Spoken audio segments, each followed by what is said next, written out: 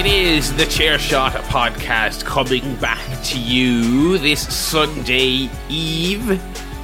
This sort of grey, not quite summery, middle of May evening here in the Republic of Ireland. We're here with the usual suite of features you've come to know and love from the CSP boys, which is myself, Barry, joined as always by my ever dependable co-host, first of all, Mr. Paul Griffin.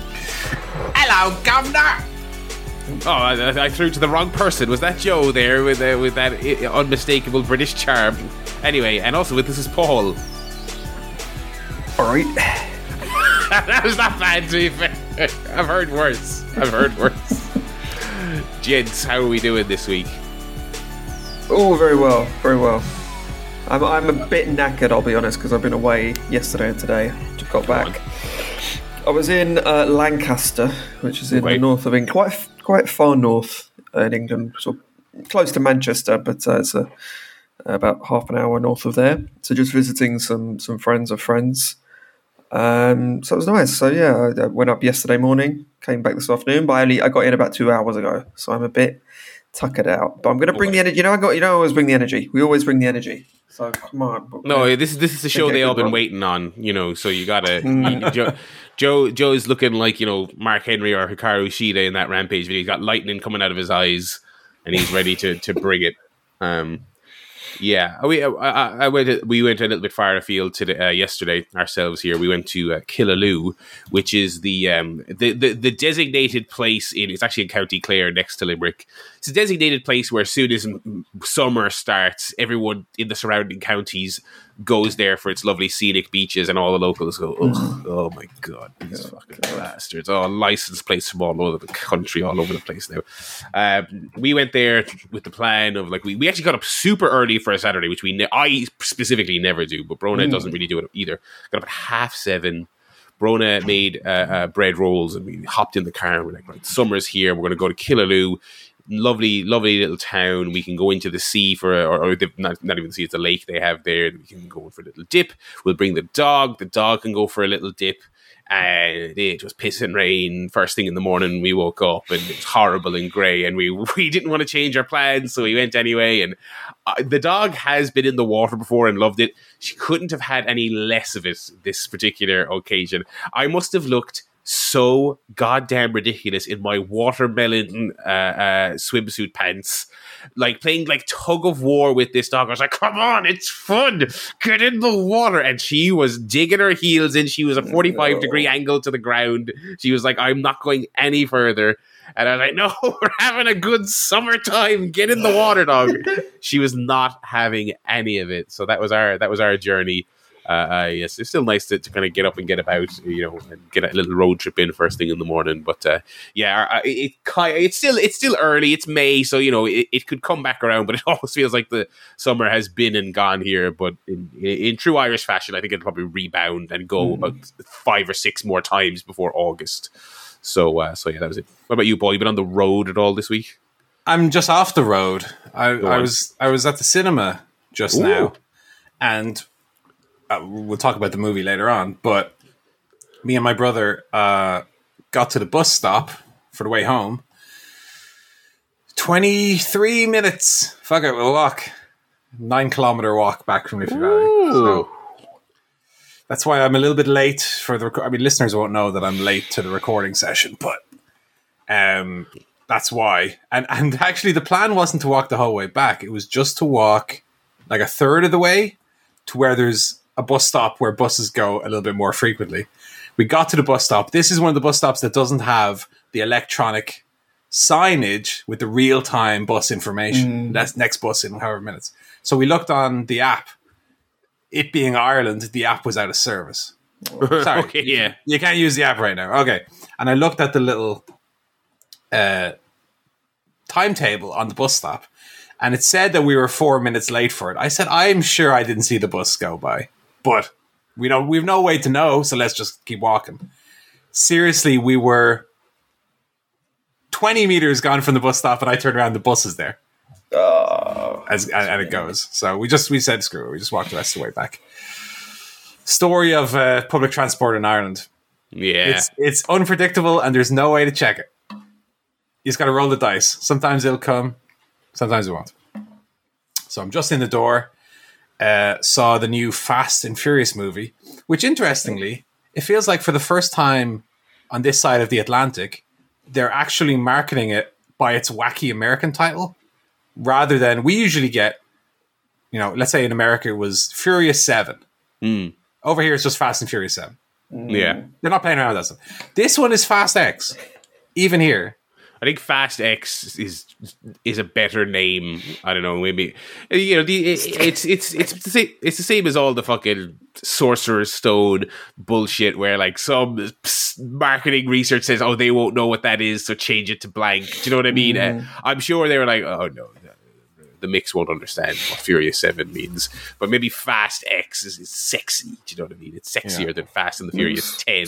Could be the Roman numerals. They're like, well, Europe, they'll understand Roman numerals. So. Know what X is? X is 10, obviously. Yeah. They did create it, the Europeans, to be fair. The Roman numeral system. And actually, a big part of the film is set in Rome, so it kind of lends itself. Oh, okay. Ironic. Oh. A bit like WrestleMania 10. That was X, go. WrestleMania X, and that's, Yeah. Well, 9 was the one where they had the Coliseum. 9, yeah, not 10. Yeah, never mind. Yeah. Right, no joke. Forget that. That didn't work. Edit that out. 10 was in MSG. But that was it. I mean, otherwise, not a lot to report. I don't know. I feel like on a week where I should have done a lot more than I have, given that I wasn't actually out doing stuff, I actually haven't got a lot done. I've certainly not played as much Zelda as you might expect. Still have played quite a bit of it, but like days have come and gone where I haven't even turned the Switch on. Oh, that's outrageous. Which is unbelievable. Watched 2 movies, only a little bit of TV. I'm behind on Beavis and Butthead. That's how bad it's gone. Still watch Succession. Don't worry about that. That's to come. Watch Dynamite. No All Access. Still haven't watched any of All Access. No. That's no great loss. No Rampage. This is Rampage, baby. A little bit of football. I watched a little bit of football in the week. That was it. As the season draws to a close, as Arsenal single-handedly screwed my fantasy Premier League team this week. Because I was banking on City's double game week with Ederson, Grealish, and Haaland, and Haaland as the captain. Arsenal then lose to Nottingham Forest. And City then having won the league rest all of 3 of those players. I think only Haaland came on at all today. So thanks very much, Arteta. You've done me again. And luckily, United and Liverpool, obviously the results went our way this weekend as well. So that looks like it's all but wrapped up. All but wrapped up. One draw needed from 2 games. But if any team can screw that up, it's us. So let's cross our fingers that won't happen. Although our home form is much better than our away form. Pretty good, yeah. And our remaining 2 games are at home. So we should be able to get at least a draw. My prediction, though, is it always seems like when teams like Chelsea are just having a complete nightmare, whenever we come up against them, they suddenly are good again. That seems to have happened 5 times this season already. Yeah. I can very easily see us losing to Chelsea somehow and going into the final day needing a point and just being so anxious about it that there could be a bit up and down. But hopefully we can at least get a draw with Chelsea, probably beat them, since they couldn't even get a point against City's reserves today.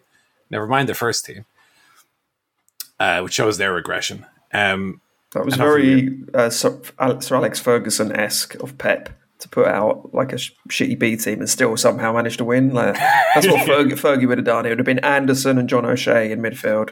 Yeah. Michael Owen up front. Somehow still would have won. So, I mean, that all being said, it seems like the last day of the season, all the focus is going to be on the relegation battle because everything else is pretty much going to have been wrapped up by that stage. Obviously, we had Leeds not doing the job today. I can't see Leicester. Leicester will be doing the job in the wrestling sense tomorrow against Newcastle, which leaves there's 3 teams still in it. It's Everton, Leicester, and Leeds. Everton obviously having the advantage of being 2 points ahead of the others. Do you see any outcome other than it being Leicester, Leeds, and Southampton who go down? You never know. You do never know. Leicester could pull a little surprise. If they get a point tomorrow, suddenly Everton.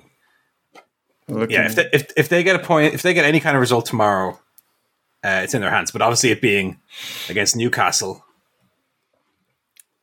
Well, Newcastle now, with Liverpool dropping points, Newcastle now know that they don't. Well, Newcastle need a point to confirm. They might just go, oh, we got a point. Let's just confirm Champions League football. But and then Everton, Bournemouth. You never know. It seems like the game that they should win, but those are the tricky ones. I mean, it all comes back to points on the board, right? Everton have 2 more points than Leeds and Leicester. So, meaning that Leicester or Leeds are going to need a win and for Everton to lose for all intents and purposes. So, I don't know. I feel like if Everton were 1 point fewer, it might be a bit tighter. But I just think Everton I think Leicester will beat West Ham, though. I think West Ham are already on the beach, having got to the Conference League final. They beat Leeds today, even being on the beach. Yeah, coming from behind to beat Leeds, actually. Well, it's all to play for. It's all to play for. I think the story of Leicester going down, having won the league 7 years ago, is quite a sad story. Really, it's only this season as well, because they never replaced Schmeichel when he went.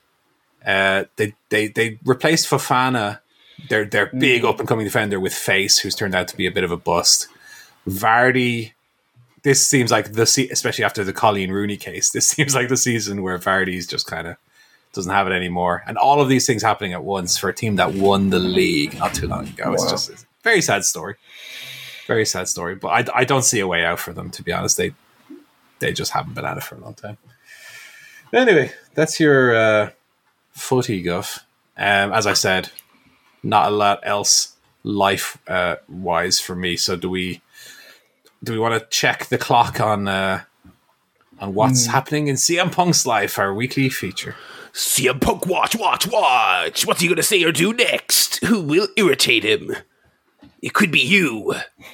It could be anyone. Okay. Yeah, so I guess that is the story of the week, it would seem. We had the Warner Brothers upfronts this week, which is where they announced their slate for various things that they're doing this year. And AEW, I don't want to say front and center, but very heavily featured in that. Definitely, I think fair to say a flagship broadcast for that company. I mean, big time featured on it. Compared to, I think, like the last time they did one of these, it was kind of, they were there, but not to this degree. But yeah, so no confirmation on that television deal, but they announced Collision. So Collision is a fish. They put out their posters and their press release with all the Bowl boys and girls on it. It was a very funny collection of people. It was like Thunder Rosa, Andrade coming back. So that was a name kind of pulled out of thin air. We hadn't seen him back on TV yet, like we had Miro, but Andrade, Miro, Thunder Rosa, House of Black were on there, FTR. It was like the Bold Boys and friends of CM Punk is basically how you would filter search through the roster to pick the roster for this show. If you replaced Orange Cassidy with Sammy Guevara, it would look like a fan-made poster of all the shit, all the shitheads, all the bastards.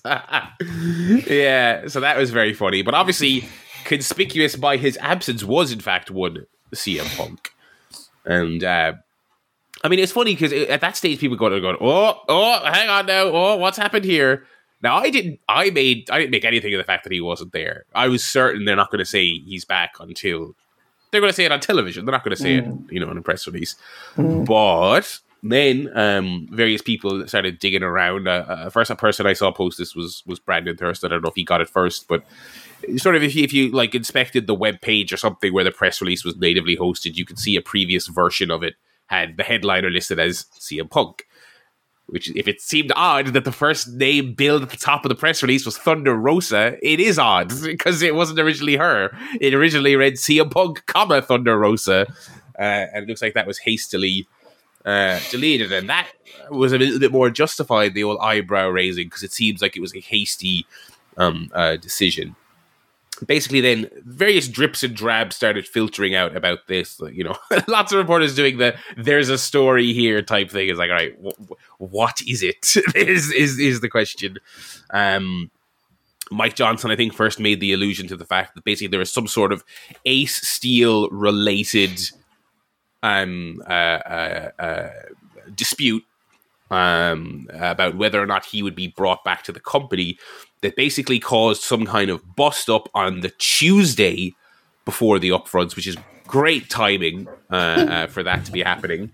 And there was also a report that, not that the relationship was destroyed or anything, but that Warner were annoyed that they had to do this. They had to, one of their biggest days on the calendar, they had to go, these fucking wrestlers, we have to pull them off of posters and don't say this and don't say that and put that person here and no, don't actually put them there.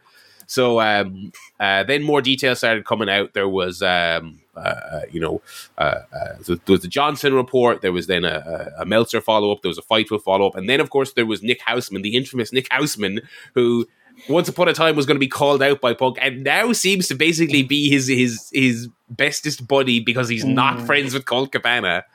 And that seemed to be directly from the Punk side of things, the camp, which has become the term, the Punk camp. And so piecing it all together, basically what happens is CM Punk is willing to come back. He wants to come back. He talks to Tony Khan. They make the plans to come back for Collision. The first Collision show would be in the United Center. Everything great. Punk asks for Ace Steel to come back. The company resists that to a certain degree because certain people wouldn't be comfortable with him. But, and this is disputed, so much of this has asterisks on it, but according to the Nick Houseman report, Ace Steel was eventually rehired a couple of weeks ago by AEW, and he was working remotely to avoid any potential conflicts with people who don't like that he's there.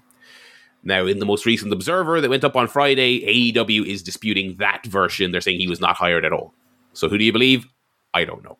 Wait, where was that reported? In the Observer? In the Observer, yeah. So basically, Dave was recapping the Houseman report and just in a parentheses in the middle of a sentence, Dave fashion said AEW disputed that. So, but again, and of course, AEW is not commenting publicly on any of this. There's no press release. There's no Tony Khan answer. I'm sure if he gets asked on a podcast, he'll give his usual vague answer. It's a great question. He'll go, super excited about Collision, though. It's going to be a great show. He's going to do that. So anyway, all the matches for the next 3 weeks. So AEW are in an unofficial capacity denying that Ace Steel was brought back. So basically, in the Houseman version of things, though, so they brought him back, and then they were the Punk side of things is alleging that they were told when Collision starts, Ace can then resume traveling with the crew, specifically on the Collision side of things. And allegedly then on the Tuesday, that was reneged upon in some capacity by Tony or by AEW or a lawyer or someone in a capacity said, actually, no, you can't do that. There's two things on that. First of all, I'm highly skeptical of it, but if it is true, I mean, it paints Tony Khan and AEW in a very bad light if the day before the upfronts, they're going back to CM Punk and being like, actually, very last second change, which we know you love. You love having these things sprung upon you. But anyway, so that's the drama up to a certain point. And then for some reason, after all of this comes out and people are speculating why he's not at the upfronts and why they haven't advertised this and blah, blah, blah, blah, Punk, I guess, decides he wants to reignite some 10-year-old beef with Brian Alvarez on his Instagram. I don't understand what ignited this. I actually don't understand what ignited this because I don't think Brian... I remember he said something to the effect of there's a story there, and that's all he said. I don't think he actually... Because it was like Mike Johnson broke the initial report, but I think it's just Punk being Punk, just didn't like that Brian Alvarez said anything at all, and dredged up this email Brian sent a friend of his from 10 years ago. While Brian was celebrating his wedding anniversary and saying, can you tell Punk I don't wish him ill will? So completely bizarre, that whole thing. And then CM Punk posted a very weird video of himself and told everyone to touch grass because CM Punk is never more than like a few steps away from saying weird lame things like that. So where we're at right now, I don't even really know. They did not announce Chicago for the first Collision. They said they will reveal the first location next week. I guess we'll see on Dynamite. We'll see on Dynamite if they say United Center, or per Observer Radio if they say Daly's Place. They may do the first Collision from Daly's Place because I guess you can't do United Center if you're then not going to do Punk. So yeah. So that's where we are. What are we making of this? And I mean, a lot of people I think expected it was only a matter of time before another blow up. I thought he would get back on TV before there was another blow up. But what do you boys make of this? Sick of it. I didn't mind all the silliness and the gossip when we all thought he was just coming back, and it was just kind of a bit of a bit of nonsense. But now it's like, well, who cares if he's not going to be that first Collision? Then it's Rampage. I'm very interested in watching it, and it's not because I'll only watch a show that has CM Punk on it. I'll only watch a show that has some kind of star power and consequence on it, and Collision is not going to have that through Thunder Rosa, Andrade, and the rest. Yeah, you could mix it up and have all the the Elite, the BCC, MJF on both shows, but then that just waters them down and kind of makes it all less interesting. So, yeah, I'd go as far as to say if they cannot get Punk back for Collision, it's already dead in the water. As far as I'm concerned, it's already a Rampage plus. So I'll describe it. So, as for in terms of what actually happened or what is going on, who the fuck knows? It's very strange. Yeah. I think it's clear. Obviously, Punk put what was reported by Hausman was just straight from. Might as well have been Punk recording it on Instagram. It was clearly him. So that would indicate that he wants to work with Tony. He wants to work with AEW. Blamed a miscommunication between lawyers, whatever that means. His lawyer accidentally sent a letter saying, "Take me off the poster" by mistake. It can happen. Obviously, pressed the wrong button on the old legal letter keyboard and fired that off. I don't know. We'll see. We'll have to see on Dynamite, but it's a shit show right now. What about you, Paul? Yeah, we all love a bit of gossip and we all love a bit of drama. But this one is just depressing me a little bit. It's like, why can't these people just be adults? And it's like high school. It's like a high school anime or something. Constant fights, constant bitching. Ace Steel has to come back. Otherwise, it's like, fuck hell. I don't know. I would hope Collision's still, not necessarily going to be dead in the water, because I still need to watch that over at Joe's house that one week. But oh god, imagine if it's Rampage by the time you get over there. Imagine I go over to see Joe and we just end up not even watching it. Just watch fucking Guardians of the Galaxy 3 on Disney Plus. Yeah. You get over there and it's the main event's just like Taya versus Layla Gray or whatever. Yeah, it's like the Dax work of are we going to WWE? Are we gonna are we not? In that it makes me less interested in it doesn't make me feel goodwill towards them. And when FTR announced that they were staying, I already had a bad taste in my mouth from all the will they won't they. It wasn't like a fun cliffhanger or a fun what's the like ARG reality experience that TV shows used to do to lead into their seasons or whatever. It just was fucking annoying. And I feel that way about this. Now, obviously, this is, I'm sure, less of a work, but nonetheless irritating. And yeah, it doesn't make me feel good about AEW generally. It's one of those things that we said at the very, very beginning. It's like AEW, the thing they have over WWE is the goodwill of the fans. Yeah. Which WWE has more so now, I feel like, than they did when AEW launched. And AEW, ever since, God, what was Brawl Out was hardly the very first thing, but like the little Andrade Sammy Guevara fight, the Eddie Kingston Sammy, when all those little things started coming out, I feel like that started chipping away at it a little bit, piece by piece.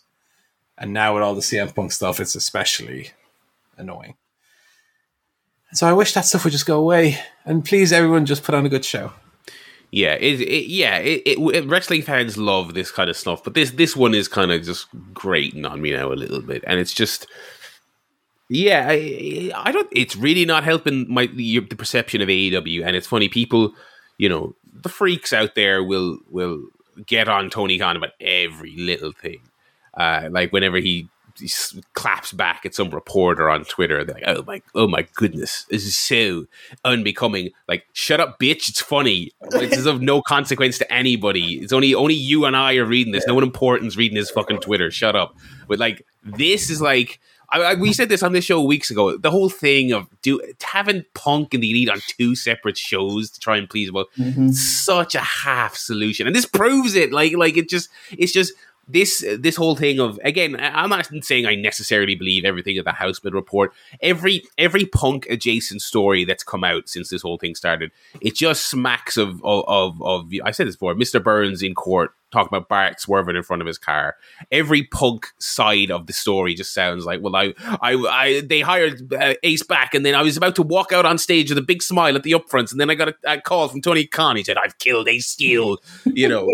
Like so I don't know what to believe from all of that. I'm super wary of all of it. But regardless of where the truth is, it goes back to what we said when they announced or not announced, but when it was reported they're quasi-splitting the rosters. I'm like, you're not solving any of these problems. Everyone's all hepped up. Everyone's on edge. Everyone's willing to walk away at a moment's notice. It doesn't seem like anybody's happy with it. You know what I mean? It seems like these solutions were designed to please everyone. Nobody seems especially pleased from where I'm sitting, and the fucking show hasn't even started yet. He's not even back in the buildings yet. You know what I mean? I'm not putting it all on Punk. That's an easy thing to do because, as has been noted over the months, there's plenty of people in that locker room who were happy to go on record even after he left, saying they liked Punk and hoped he could come back and blah blah blah blah. It's to me, I think just like Vince and WWE, I think it all has to be. The buck stops at LTK, and I do not think the none of us have been in the room for any of the meetings. Obviously, there was this, of course, Jericho's name popped up again in the reports this week. Apparently, he broached the topic of bringing Steel back in one of their little powwows. What a cunt. The 4D chessman has logged on again. He did that on purpose, knowing it would cause a bust up or something. I don't know. There's been no more talk of them having a match, which is very funny. But anyway, yeah, it's so fucking annoying as well, because prior to this whole bust up, it's like, oh, coming back now, here we go, CM Punk back on TV. AEW TV has missed CM Punk. That's one thing I think is fair to say. He has been missed as a presence from TV. And then the rumor was Collision main event, they're going to do Joe Punk. I'm like, come on now, come on, boys, wrestling's coming back. And then it's fuck up in a heap again. Yeah. So look, through all of this shite, I mean, it does seem like most reports are. The ultimate conclusion of every report as of this recording has been, despite it all, there's been no change. He will be at Collision, right? But there was various reportings that said it was the conversation with Khan prior to the upfronts was the ultimate explosion thus far, apparently. But then it got resolved super fast that he's still on course to be at Collision. I don't know. I like, as we said earlier, we'll see on Dynamite. Listeners may remember that I'm actually going to be going on my travels on Tuesday to Las Vegas, Nevada, for Dynamite. So I'm going to be there when Tony Khan makes his announcement. I'm going to be in the third row. And if he announces Daily Place, I'm going to boo the fuck out of him. I'm going to lead a chorus of boos. So look out for that when you watch Dynamite. I'll be third row with a big sign. Just watch. Yeah, one guy stands up and leaves. Yeah. All right, fans, we're very excited to announce we're going to go to a very special venue, and it's going to be the return of the prodigal son to this venue that he's very closely associated with. That's right, we're going back to Daly's place with Mr. Cody Rhodes coming back. The second coming. That'd be good. That'd be pretty funny. Yeah. So yeah, Joey give us a live report. Tell us as well if, like, what, because if it's, I think he's going to announce United Center. I don't think that there's any doubt. But yeah, I'm going to be very interested in the live reports you provide us for what gets what reaction. Will people, if he says United, once the words United Center leave his mouth, will people go crazy because they know what that means or not? But yeah. So that's Punk Gate, update 217. And we will report back, I guess, next week. Yeah, next week is Double or Nothing, of course. So we will be sans Joe. I will send some. I'll act as the correspondent and maybe send a little bit of audio over based on live from Dynamite. I'll send you a little bit of audio to include in the show. If that's okay. Perfect.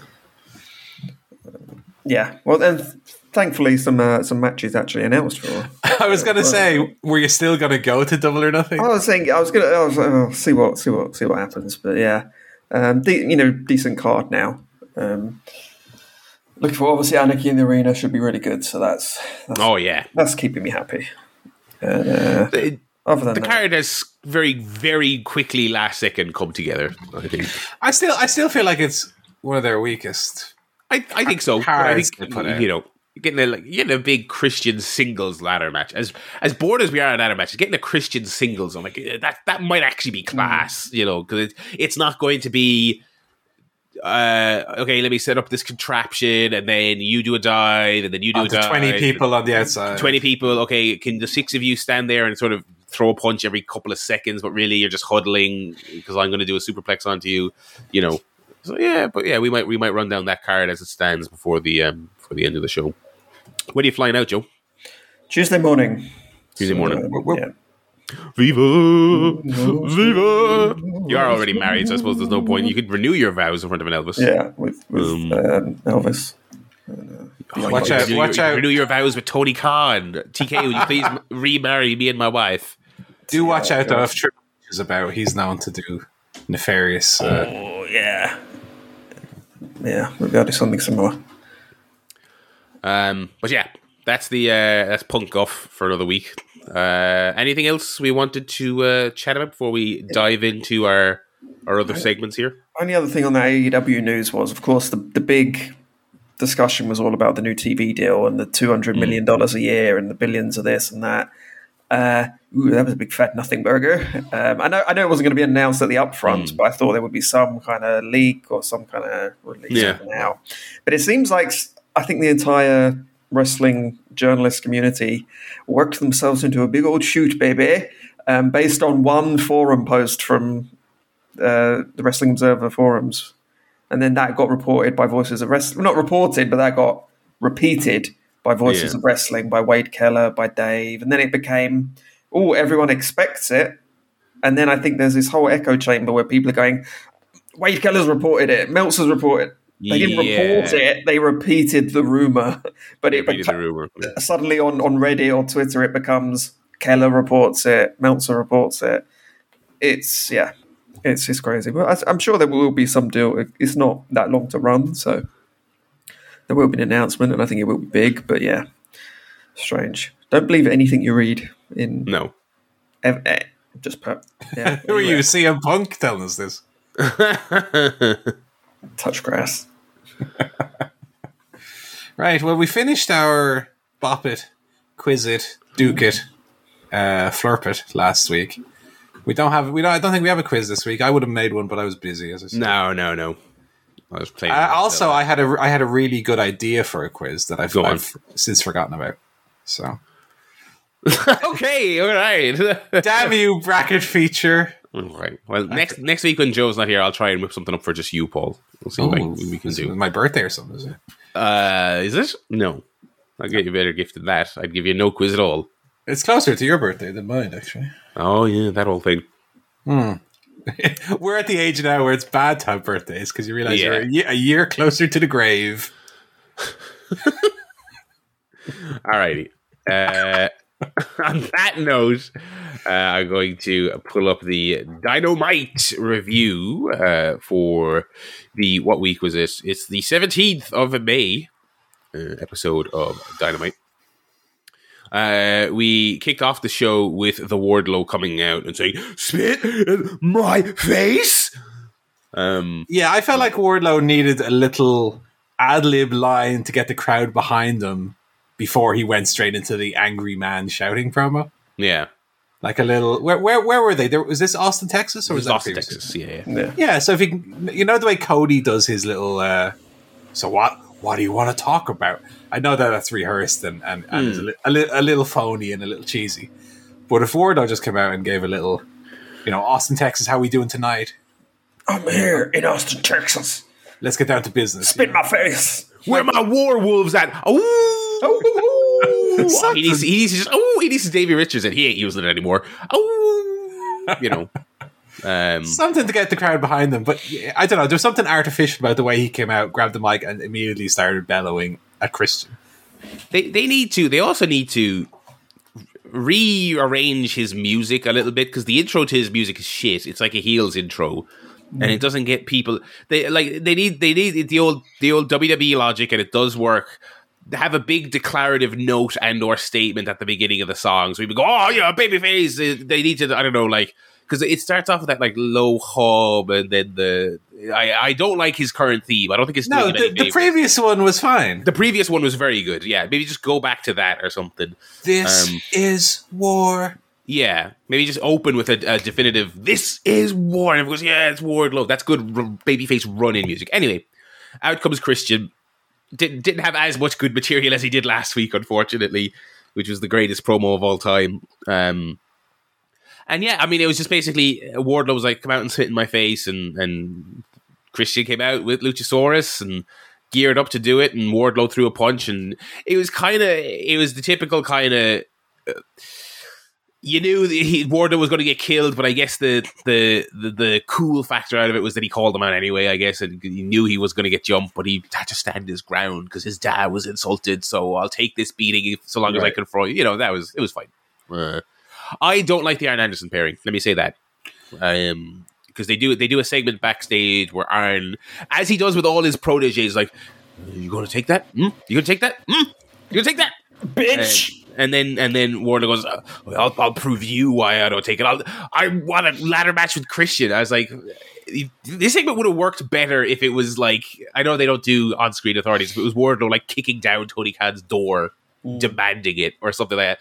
I just why he's doing it with Arn, I just don't like the Arn pairing. I just don't think it works at all. There was something, because Cody is just the secret sauce of so much stuff. He's so lame, but in his lameness, he makes certain things work. And Arn coming out with his little laminated takeaway menu of his little bingo card. His little bingo card of strategies. And then, like, it just looks really like Wardlow as a character is too sort of cool and lone wolfy to have a trainer in a tracksuit following him around. And do you know what I mean? It's just, I don't like that. I don't like that pairing at all. Yeah, but you need something. He does need something. On his own, I think he does need something, something or someone to play off. But yeah, I don't know. I mean, he's showing a bit of fire. I didn't mind the promo, and I need to light a bit of a fire under him. Yeah. We got Big Bill and Lee Moriarty losing to Orange Cassidy and Darby Allin. This is good fun.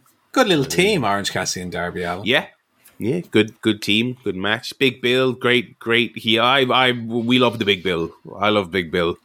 Good big man, so charismatic. Good. He's very big. He's a big boy. Big. And he's obviously in he's cut, as they say. He is cut. He's got Big Bill, big abs. Thoroughly enjoyed this. Darby won, pitting Moriarty.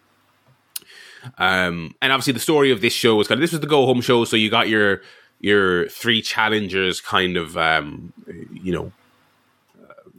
doing fairly conventional kind of set the stage for what they are going into the title match. So obviously Darby just winning here, and he did the headlock takeover to send the message to MJF, or the headlock takedown rather. Blackpool Combat Club beat up the Bucks backstage, threw them into their car and all that other stuff. He's right. Yeah. This is where we got the Wardlow and Anderson. Renee was backstage with Orange Cassidy. They did a couple of these segments basically setting up that 1 million people wanted to have a shot at Orange Cassidy, and then later on in the show they announced that he'll defend it in a battle royal. It's a blackjack battle royal. So is that kind of like... That's probably a battle royale, isn't it? Well, I mean... it's semantics, isn't it? But what I was going to say was... They call this a blackjack battle royal. So they, on top of like... They've got 1 million different types of matches. But then also... They don't really stick closely to what each match type means. Because if you remember correctly, the last time they did the casino one... They didn't do the group entrances. They just did it Royal Rumble style. So I have no idea. Is this going to be all 20 of them are in the ring together? Is this going to be staggered entrances? Is Orange Cassidy going to be in at the beginning? Or is he going to be the Blackjack? He'll be the last guy in. That wouldn't make a lot of sense though, would it? As a babyface, no. The fighting babyface, he's got to be first in, I would have thought. And then, yeah. I would prefer they come out in either packs of 5 or one at a time. Like, just everyone in the ring battle royal is just so lame. Yeah. Just have them come out. But if it's a blackjack, I mean, there's 21 numbers. Yeah.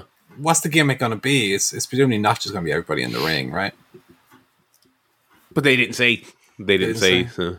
Will it just be akin to a 21-man Royal Rumble? Maybe? I think it'll be a Royal Rumble. I think they'll do that. And it'll be a random number. It's number 9, and they come out. I don't know. I would think, yeah, especially because they're doing this story as well, where Cassidy is like the workhorse champion, but he's wearing away. He's like slowly getting more and more hurt. I have to imagine if he's not number 1, he has to be in like first 5, I would say. And I imagine I mean, a battle royale with the story they're telling, it actually would make sense for him to enter early and for this to be the match he loses. But I don't think he should lose in a match like this. Unless it was like a quickie to swap it back on TV, because I don't think... yeah. I could see him outlasting like 19 men and then... Maybe they could have someone cool Miro for the blackjack. Yeah. Because Miro, I think we'd accept that, right? If it's like Redeemer returns and destroys Orange Cassidy and wins, then... That'd be good. Yeah, maybe if they do it casino style, where the blackjack is a big person and it's Miro's in-ring return, and Cassidy's just he gets Kyle Fletcher over, he's basically done it, and then Miro comes out and beat that would be bad. We'll see. We'll see if this week on Dynamite they say what the rules are. I'd quite like to see the Jack Black Battle Royal, where it's just various Jack Black characters. Like Nacho Libre, Tenacious D, Bowser, yeah. Oh, yeah, that'd be good. Sammy Guevara squashed a fella and did a kind of babyfacey promo. So this is, AEW, they like to do the thing where you're a babyface in your home state. Weird, but he's not exactly. Yeah, so look, that's just where they were this week. So fair enough, but weird. I didn't quite get it. And again, just setting them up for the pay-per-view, a definitive win for him going into that. There was also a segment later on where Sammy went up to Darby and was like, look, I'm not going to lay down for MJF, and we don't have to be friends, but let's one of us take this title off him. And put his fist out to fist bump him. Now, later on in the show, Sammy did run out and save Darby. Fair enough. But I watched this segment and I audibly said out loud when I was watching it with Brona, I was like, you are a fucking idiot if you bump his fist because he's fucking Sammy Guevara. And Darby did it. I was like, oh, why would you believe him? Like, it's so fucking stupid. I know the idea is that they all hate MJF and it's like, oh, one of us just beat him. It was like, oh my God, this guy is like the most unlikable, like real heel on the show. He's definitely not a cool heel. He's a shithead that up until a few weeks ago was going to lay down. Only because MJF fucked him around, said he isn't going to do it. I was like, oh God, these fucking baby faces, it just drives me crazy. It was such a small detail, it didn't matter at all, but that was my nitpick of the week. Anyway. The Impact World Order were coming down to the ring when FTR jumped them. FTR sent Satnam soaring off the ramp. It was an incredible visual to see this fucking absolutely gigantic man flying off the stage, and he exploded those tables. They fucking blew into pieces when he hit them. It was great. Tremendous. Big old brawl, and then the debut of one Karen Jarre. So she has arrived in AEW, and the FTR boys got smashed with double guitars as your big pay-per-view. I suppose not quite go home. This is the go home week, but you know what I mean. So yeah, there's that. Karen Jarrett's here. Yeah, she's not on it too often, but yeah, she's one of them. Screeching can have its limits, but I think she's all right addition if it's in small doses. You don't go full TNA. I think they're already there, to be honest. I thought the skit last week on the farm was the most TNA thing this company has ever done in their existence. I think they're there. It would have been good if she was there for that, like in overalls with heels, like just going around, just going like, "Oh my god, is that a chicken?" Anyway. We got Britt and Shida versus Ruby and Tony, which was a solid match. Tony pinned Britt, which was an interesting result to set up Tony challenging Jamie for the pay-per-view. So you are going to get Tony versus Jamie in Las Vegas, Joe. Yeah. So that was a banger last time. Sure to be a potential show stealer here. Jamie is apparently injured. That's apparently true, but I guess not severe enough that she won't be at the pay-per-view. Tony Khan made his huge clarification, was it? Or huge? Yeah, it was nothing. Like, it was just, we announced Collision earlier. Well, we sure did. Anyway, here's some dates, not even the first one.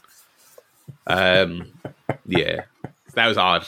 I love what he said. Collision's going to be a hot ticket, like it was the 1920s.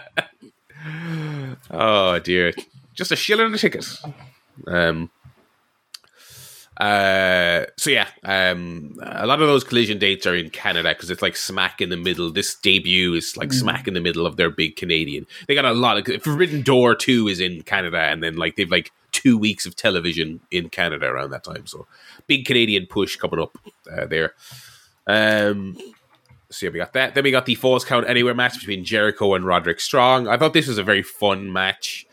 It wasn't a traditionally great Roderick Strong match, but it was a very amusing Falls Count Anywhere match. The fans were going absolutely apeshit. And by the fans, I mean like the one or two who would get themselves in front of the camera when they were backstage.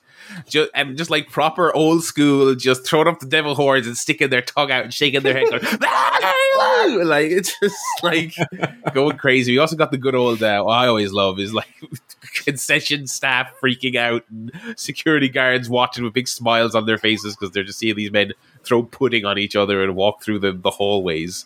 And Jericho would take paper out of a bin to clean his face. Yeah, God, it was grotesque. That whole section was grotesque. Also, this is where Excalibur chose to tell us that Superstar Vinnie Graham had passed away. Why didn't he wait? Just wait 10 minutes until the match is over, man. Wait till the commercial break. Come back from it. Just do. I'm sure it was like. I'm sure someone told him, and he had to say it right then. Because that news just broke during the show. But oh my God, like in the middle of a wacky fucking pie in the face Falls Count Anywhere match, it was very silly, very silly. No, I mean they should have done it in between segments, like NXT did with the Jay Briscoe news. You know, the wait for things to be over. They go to the commentary desk, look into the camera, give the news, and, say how sorry you are, and then move on. They were like as Jericho and Strong are fighting on a stairwell. And Excalibur is doing his, what a maneuver voice. He's delivering the news about Vinnie Graham. It was a little bit weird. Oh, dear. It made it sound like he'd been killed like in the course of this match. Like he was a bystander. Yeah. They'd been like, just got news that Jericho's killed Billy Graham. Oh, God damn it. Oh, dear. Yeah, we didn't mention that in news, actually. We're even less respectful than I know, yeah. Excalibur. We blew past it, the state of us. Yeah, rest in peace to a legendary wrestler and also a legendary beefer. I mean, that man loved to have beef people. And a legendary grouchy man. Yeah, he loved to hold a grudge, and that's as pure a wrestling trait as any. But yeah, I mean, there are better historical podcasts to listen to than ours to give you the context on Superstar. But yeah, it seems like he was in ill health for a very long time, very long time. So I think it was one of those things where, kind of at peace now, as they say. This match had the conclusion that I think everyone guessed 100 million miles away, which is they went near the door, and I thought it was a nice touch. It was like Roderick Strong was like begging off, like, "Oh no, don't come and get me outside, Jericho, anything but that." And then he stepped outside, and Adam Cole instantly got Jericho, which was great. Hit him with his awful finish on some plant installation. They should have had a little step for him to do a Panama Sunrise on. Yeah. He's got the step ladder. No, he hit him with the boom. Oh, God. Lowering the boom, which Excalibur also uses that phrase when someone will like drop an elbow. He'll say lowering the boom on him. But that's also the name of Adam Cole's rubbish finish. It's so bad. But Roderick beat Jericho with it. So there you go. I assume they're going to announce Jericho versus Cole for the pay-per-view. That was announced, yeah.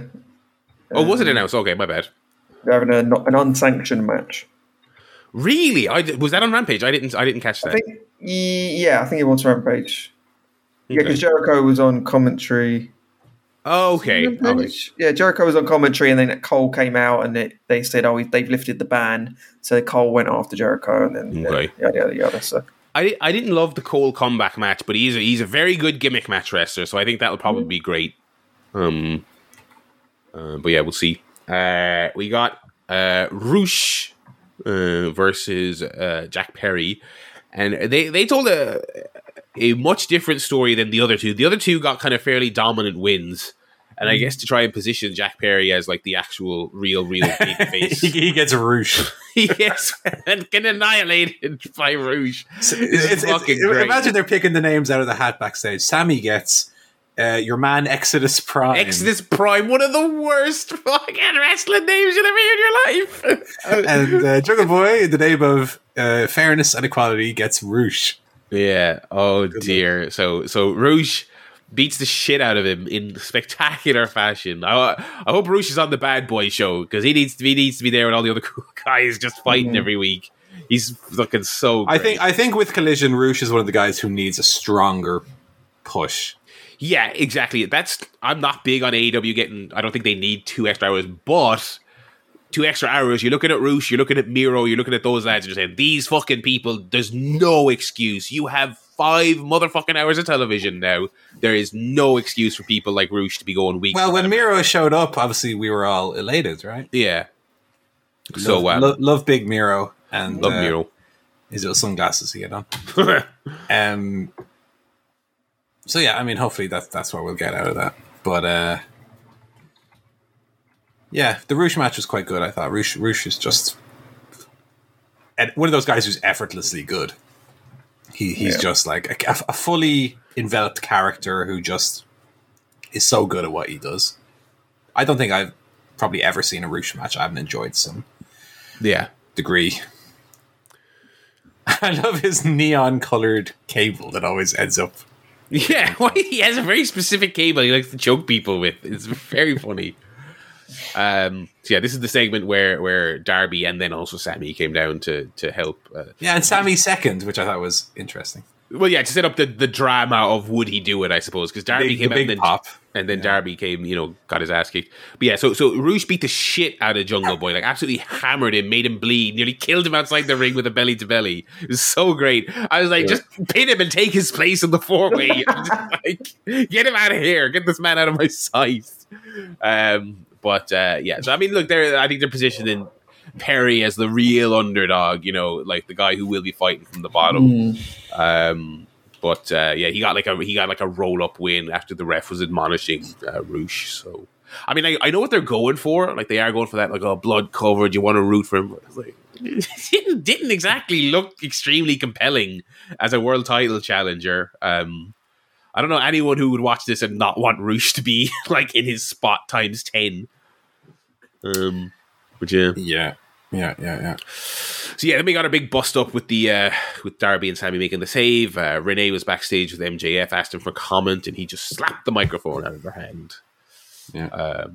Which I just thought was a nice touch because it's like MJF never is lost for words. He always has an answer. Yeah. So even though it's a shitty 4-way and it's just so like WWE pay-per-view, the heel's like, 3 men at once. What am I going to do? You know, it's just like, there's no heat. There's 0% chance he loses the title. But I like that they had him be like speechless. Like they've righted the ship to a certain degree, I think, this last. Yeah. And I liked as well that, you know, he's been kind of goofy in this storyline, the him and Sammy stuff. It's been like bordering on comedy, and here was serious. Yeah. You know? Although I will refer you to one of the greatest segments of all time. Sting and Anderson and Angle. You can't do this, brother. So sometimes those segments aren't too bad either. You know? Oh, we killed the bear, dude. It's dead. The bear's dead. The best thing Hulk Hogan and Eric Bischoff ever did in their entire career. That is so good. That one promo. It's so good. And now we're just thinking about now we're just thinking about a TNA segment from 15 years ago. That's good. Bring that back. No! He takes his sunglasses off and throws them away. Their toes are going to be curled like the Wicked Witch of the West, brother. And they were announcing this pay-per-view main event on the last episode of Impact, like 10 minutes before the end of the episode. Oh God! And why would the network have any input on the pay-per-view anyway? I know. It's classic shite. I mean, it's just such rubbish. That's where we get the phrase "I'll be tanning my toes," which I use colloquially almost every day. We got the Ricky Starks Switchblade Jay White match, which I was surprised we were getting on television, but I suppose it then made sense that they did a DQ here. I would guess to set up the pay-per-view. I thought it was quite good, I will say, up until the finish. I thought they had a very solid match. Not amazing, but pretty good. I thought, good. Pretty much. Yeah. A rare AWDQ. Been a few more of them these days. Yeah. They can still count on one hand the amount of proper DQs we've had. Yeah, fair enough. I will say it's not even that there's been a load more recently, but this one was a bit more flimsy. I'm just kind of like, kind of felt like booked yourself into a corner a little bit because they obviously, I think Ricky Starks is losing the rematch. They probably didn't want to beat him in Texas. Yeah. So yeah, they and if you're going to do a DQ again, they did it in an okay way, which is basically the heels were cheating and they were outnumbering him and they were putting a chair in the ring, and so he just took the chair and he just fucked him up with the chair. And it was like, all right, yeah, you know, because he sort of won the encounter, you know what I mean, in a way. But obviously they're not going to. I think the early, obviously it's still very early days, and I think he hasn't been showcased super well in terms of a bit of promo time, things like that. But I think the early returns in the ring on Jay White have actually been pretty good. I think, as most people assumed, I think transitioning to like a TV style format where he's reined in a little bit, and there's no 45 minutes here, brother. You got one segment, get her done. I think has been a massive positive for him because he is obviously very good. Yeah, so we'll see. Presumably that would be a really good pay-per-view opener. I feel like if those two go out there and just have a proper match with a proper finish. Yeah, for sure. And I'd like to see Jay White win one of these little tournaments they do, you know, where Ricky Starks gets a title match at Winter is Coming or the Owen Hart tournament. I think Jay White to win one of those would be the nice little step up he needs to move up. Jay White would be a great Owen Hart winner. That actually, because that's a very good shout. Because that's kicking off soon, isn't it? Because they're doing them all in Canada, and then it's finals at Forbidden Door, is it? Yeah, something like that. Yeah, that'd be cool. That'd be cool. Yeah, kind of. Yeah, if they're going to do it yearly, having a guy, so they had Cole with it, having Jay White with it, that gives it like almost a kind of a sort of a New Japan Cup kind of level of respectability to it. Where it's not like you're a made man, but it's good. It's a healthy injection for you. And then the main event was going to be a. I'm going to ring the bell. Go on. Ooh. It was a perfect segment. Oh, a rare CSP perfect segment. It's like on The Simpsons, the shoe in of the week with the big giant shoe, or the lock of the week with the big lock. Sometimes we roll out the perfect segment award. I thought this was perfect.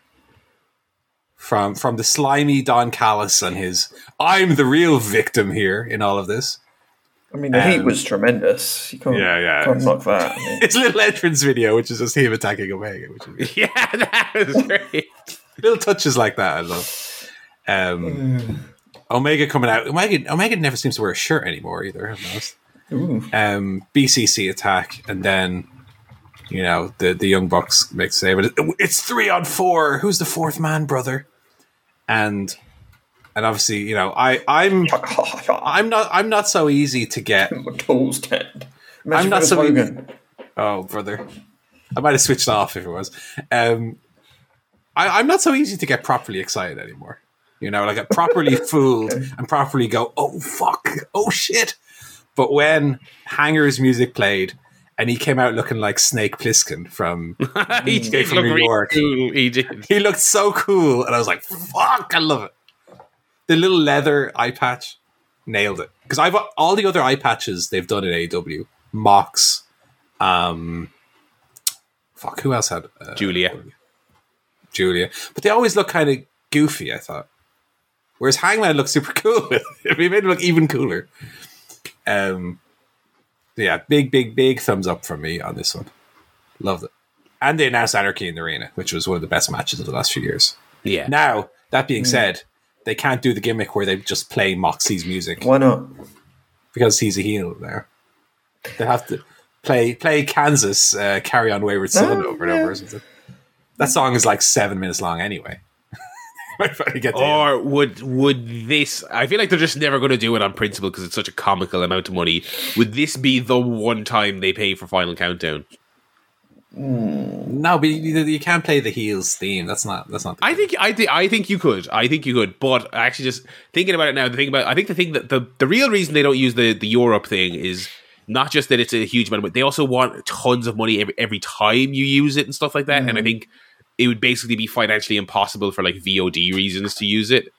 So I think that ship has kind of sailed. They could also, just to not make it too on the nose tropey, they could skip the music this time. I think do something new. But it was really cool when the music kept playing last time. It was one of the best things about it. I guess you can't just rehash the match. Do something else. Be creative about it. Don't do the Hardy compound where they just do the bare minimum. Let's try and really come up with creative stuff to do. How can we make this second one different enough from the first one, but have its own memorable moments like the first one did? Let's see. I mean, that's the thing I'm looking most forward to on the pay-per-view, I'd say. Yeah, me too. So that is Dynamite. What went down on Rampage this week? Ooh, did no watch that. I did watch it because it was on early on Saturday. Yeah.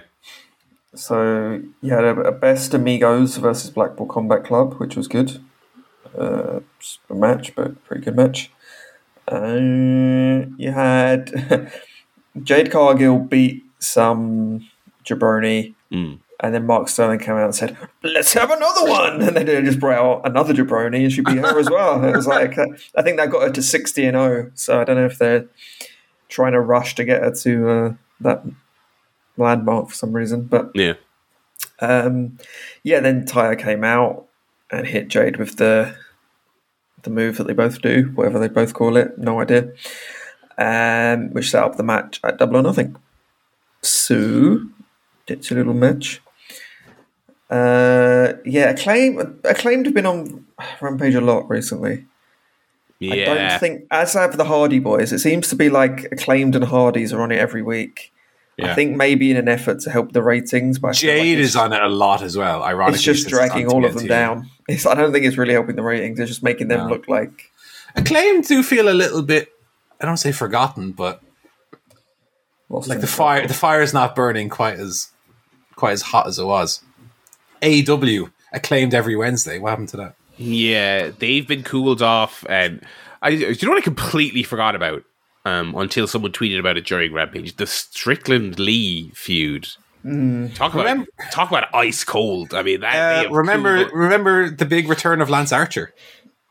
No, when was that? Like 5 weeks ago, he came back on Rampage, and he hasn't been on since. Yeah, he had one match, and that was it. Yeah, these are names that I think needs to, again, along with Miro and Rouge. These are people who should be. Lance Archer is really good. Yeah. Let's use him a bit, lads. Now we got to have 2 Jade Cargill matches. I was saying she's on Rampage a lot as well, even though she's the TBS champion and Rampage is on TNT. Yeah, I was going to say, are they trying to chop up her matches a bit? But if they are, they're not doing a very good job of it, to be quite honest with you. Yeah. So her and Taya got announced for the pay-per-view, and it's just the last one wasn't terrible. Like Taya is obviously extremely experienced, if nothing else. But I mean, I do not know what you do with Jade anymore. They got to 60. Like I feel like it's like a broken record at this stage. It's like, are we waiting for Statlander or someone else to come back, or what are we waiting for here? Because there's certainly no more juice in the Jade thing. She's beating everybody. She's beating everybody. She does, other than this Taya thing, with the whose finisher is it, which is just the lamest thing ever. I mean, what do we have? I wouldn't be stunned if Taya beat her, to be honest, because they did that match last time where Taya had it won only for the finisher rule. Yeah. And like, I don't love Taya, but I kind of think in the name of doing something different, maybe it's time to do that. But I think they'll just keep it on her because she's like, she was all over that Warner Brothers thing as well. They had every second graphic had her on it. Well, she's one of the best looking people on Earth. Yes. in terms of being eye-catching as a promotional wrestler. I mean, there's no Kevin Nash airport rule, 100%. Big, tall, jacked, beautiful lady, obviously. Yeah, I think having her walk around with like a belt with your logo on it for your station is a very cool thing. Yeah. Anyway, so that was anything else on Rampage? No, then the main event with Dustin Rhodes, which was good short match with your man from that group. What was in Ring of Honor or whatever? I don't know. Khan, is that his name? Khan. Yes. That's gotta be Khan. Tony Khan. Oh, hang on. So yeah, there is Rampage for you. That's our AEW for the week. Segueing into our non-wrestling guffs. I see 2 people watched Ant-Man Quantumania. I mean, did you just were you about sick or something?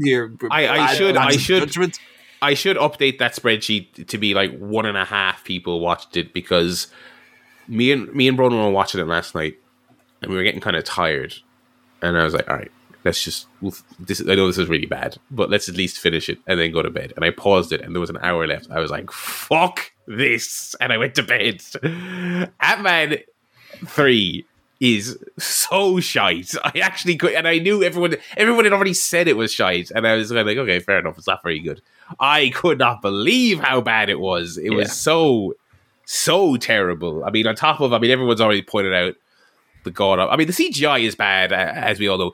There's a really, I'm trying hard to describe the lighting on the principal actors in these movies is so weird when they're in obviously fake Spaceland. There's a video game concept, Paul, that you might be familiar. I don't know what it was called, but you know how like the player character always has a light source on them that you can't actually see, so that they're visible. Right. Yeah. And so, sometimes you can blend that quite nicely with the environmental light, and sometimes in certain games it doesn't look very good. Those movies have this, where it's just kind of like Paul Rudd is lit in the weirdest, worst way versus the background. It doesn't make any sense at all. It's like you've lit this to make it look more obvious he's standing in front of nothing. Do you know what I mean? Right. Yeah.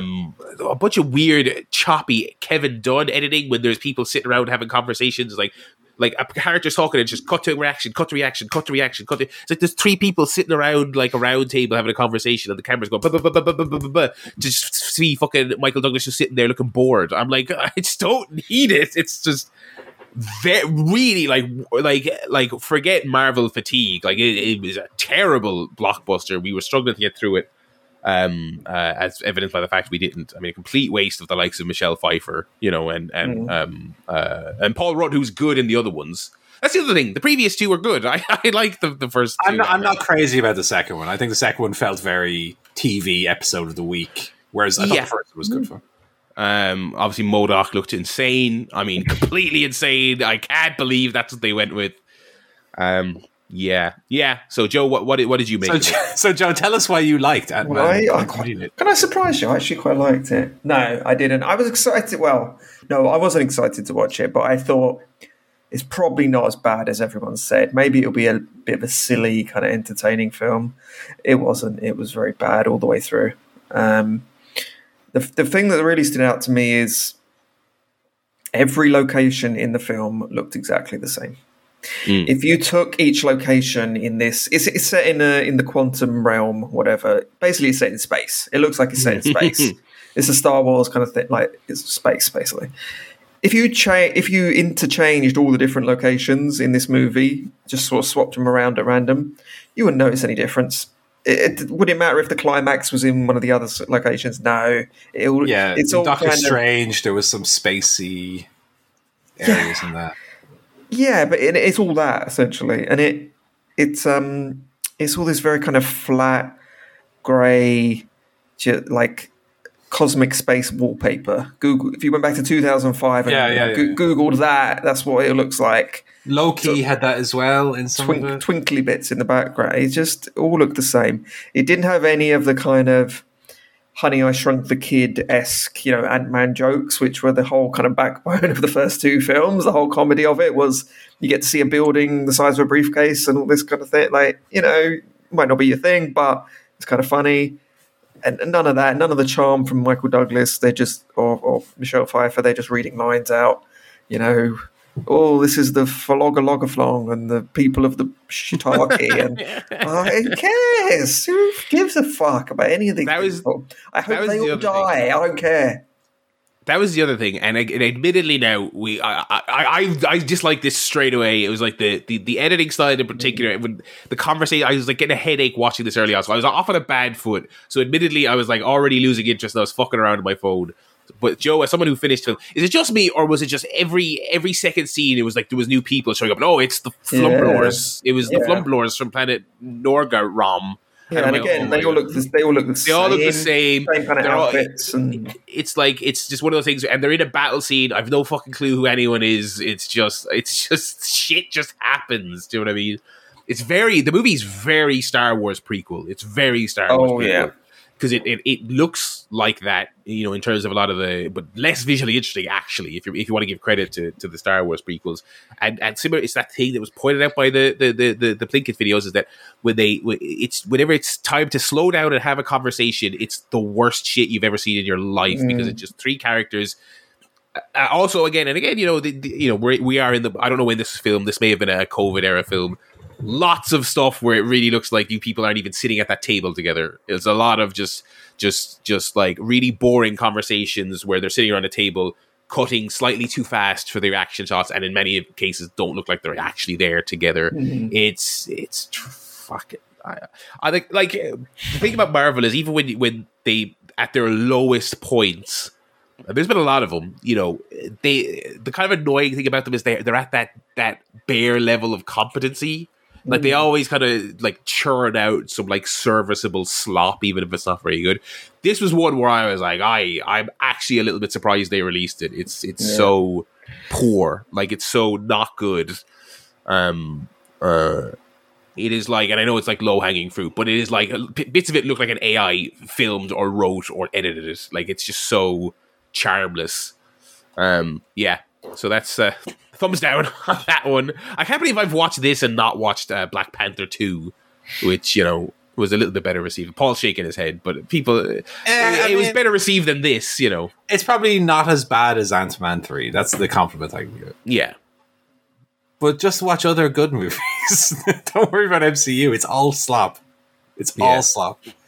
Although Guardians of the Galaxy 3 apparently well reviewed, but I was going to ask, nobody saw it this week, did we? Fuck off! Am I watching Guardians? Yeah, I'm gonna watch it. Like the other ones are good. More the fool, you guys. I'm sorry. No. I don't know what's I changed the gun. Yeah. What? The second one sucked. I didn't like the second one. Well, no. I liked it. I didn't really like it. It was okay. No, you guys, you're too accepting of the slop that they one thing I've kind of gleamed from why do some of these movies look better than others, and why does Guardians 1 look better than everything that's come out since? I think what helps is that a lot of those set pieces are in spaceships or prison, the space prison, which looks really cool in Guardians 1. Part of what I really hate about Guardians 2, other than the Drax character being really irritating, is that the luscious green scenery of Ego looks awful. Yeah. It looks completely awful. Same as this film and a bunch of the other ones. Is when they can do grimy sci-fi space stuff reasonably well, but Thor Ragnarok, another good example, when they try and do lush alien landscapes, those look horrible and fake, and that was the mistake 2 made for me. But anyway. So I think actually we might see that actually next weekend. So I'll come back here and I'll defend Mr. Gunn's honor, or I won't. Christmas special is beyond shite, so maybe I won't. Shocked he put his fucking name on that. It was so bad. No, apparently Volume 3 is good, but I'm so burnt out that even a good one, I feel like if I watched it in my mood right now, I wouldn't enjoy it. So that's fair. So what's the point? Any other films from this week? Yeah, speaking of middling films, I watched 2 of them this week. I watched Smile, a horror movie from last year. Yes. Which I found to be a bit of a mixed bag. I thought the lead performance by Sosie Bacon, who's Kevin Bacon's daughter, of course. Oh. I did not know that. Okay. Was really good. Too good for this movie. I thought she was excellent in it. Very, very believable as someone who's slowly losing their mind. And I thought there were some memorable grisly images, which when you watch a horror of this kind, you want there to be at least some clever visuals that kind of linger with you. And I think this movie had that, especially towards the end. I found that the dialogue was a little clunky and a little explainy a lot at times. And it's very jump scare the movie. And some of them are so telegraphed that you wonder what the point of it is, because it's so obvious that it's coming. So there's one scene where she's analyzing an audio track. So in the very beginning of the movie, this lady is a mental health therapist of some kind, and she's working with a client who appears to be severely mentally ill. And this client commits suicide in front of her, and she's reviewing the audio of it. And there's a bit where it's very quiet, and she's turning with the audio, and she's replaying it again and again. And she turns, and it's the dead quiet, and she's yeah, you knew a mile away. And then suddenly there's a little face next to her shouting, but when it's so obvious that it's coming and you're so prepared for it, it doesn't really kind of work as a jump scare. Then you need to have the right balance of it goes quiet for a second and then something. But it was 20 seconds of setup of, oh my god, it's so quiet right now, I can't hear it. And I think there was 5, 6, 7 of those moments throughout the movie where I just felt too over reliant on jump scares, and the jump scares that they had were too telegraphed in advance that they weren't even didn't even work as jump scares. Also, when you really think about it, the plot doesn't really make a lot of sense, as is typical of high concept horror. I mean, it's like a curse horror akin to things like the Ring, and It Follows, 2 much better films. Let me just throw it out there. But the issue, I think, my issue with the film is, okay, so very simply put, the idea is there's this demonic possession or whatever you want to call it that attaches itself to a person, and that person will then see people they know or sometimes people they don't know look at them with this creepy smile, at which point they realize that what they're seeing is not reality, it's the demon who's eventually going to catch them and cause them to themselves commit suicide. Yeah. The problem is because it's always a hallucination, and there's no real smiling person or smiling demon in the world, I feel like that undermines a little bit the idea. Like the fact that it's all in the head of the person. And of course, it does lend itself to some of the themes and analogies of the movie as it relates to mental health and trauma and things like that. But I Which just are found that extremely obvious, and it's very worn on the sleeve. Yeah, and it's not subtle. Don't mind that. Usually, I'm all about it. Just put it on your sleeve. Just make it obvious. That's cool. But like they literally say in this film that it transmits via trauma. Like, all right, rein it in a little bit, please. Can I get one layer of ambiguity on this? But also all the characters that she interacts with, they never treat her with compassion, or they're always like, "You're fucking crazy, freak woman." Like they're all way over the top in their reaction to her as well. Also, my least favorite bit of the movie is, so early on they set up that she has a cat called Mustache, okay? And then there's one hallucination scene, let's say, where there's a dead cat involved, right? And there's like a close-up of the name tag, so you know it's the cat from before. It's Mustache. As if they haven't introduced any other cat that it could be. Like, you know that's what it is. Yeah. They have to show you anyway, just so you really get it. So yeah, I kind of fell in the middle of it. I appreciate some elements of it, but like, if you're in the mood for that kind of movie, just watch It Follows, which is a way better implementation of the same kind of idea. Or even last year, I feel like things like Barbarian or Malignant are much more memorable, efficient, movies in what they're trying to do. This kind of felt like it wanted to be high concept, but it also wanted to be a jump scare movie, and it also wanted to be a Blumhouse style movie, and so it just kind of felt kind of middle of the road for me. Yeah, but not bad by any means, with a really good lead performance, but kind of uneven and not particularly memorable. And then I went to the cinema today to watch Fast X, the latest in the Fast and Furious saga, which has always been a little bit of a guilty pleasure for me. Now, I don't like them all. I like most of them.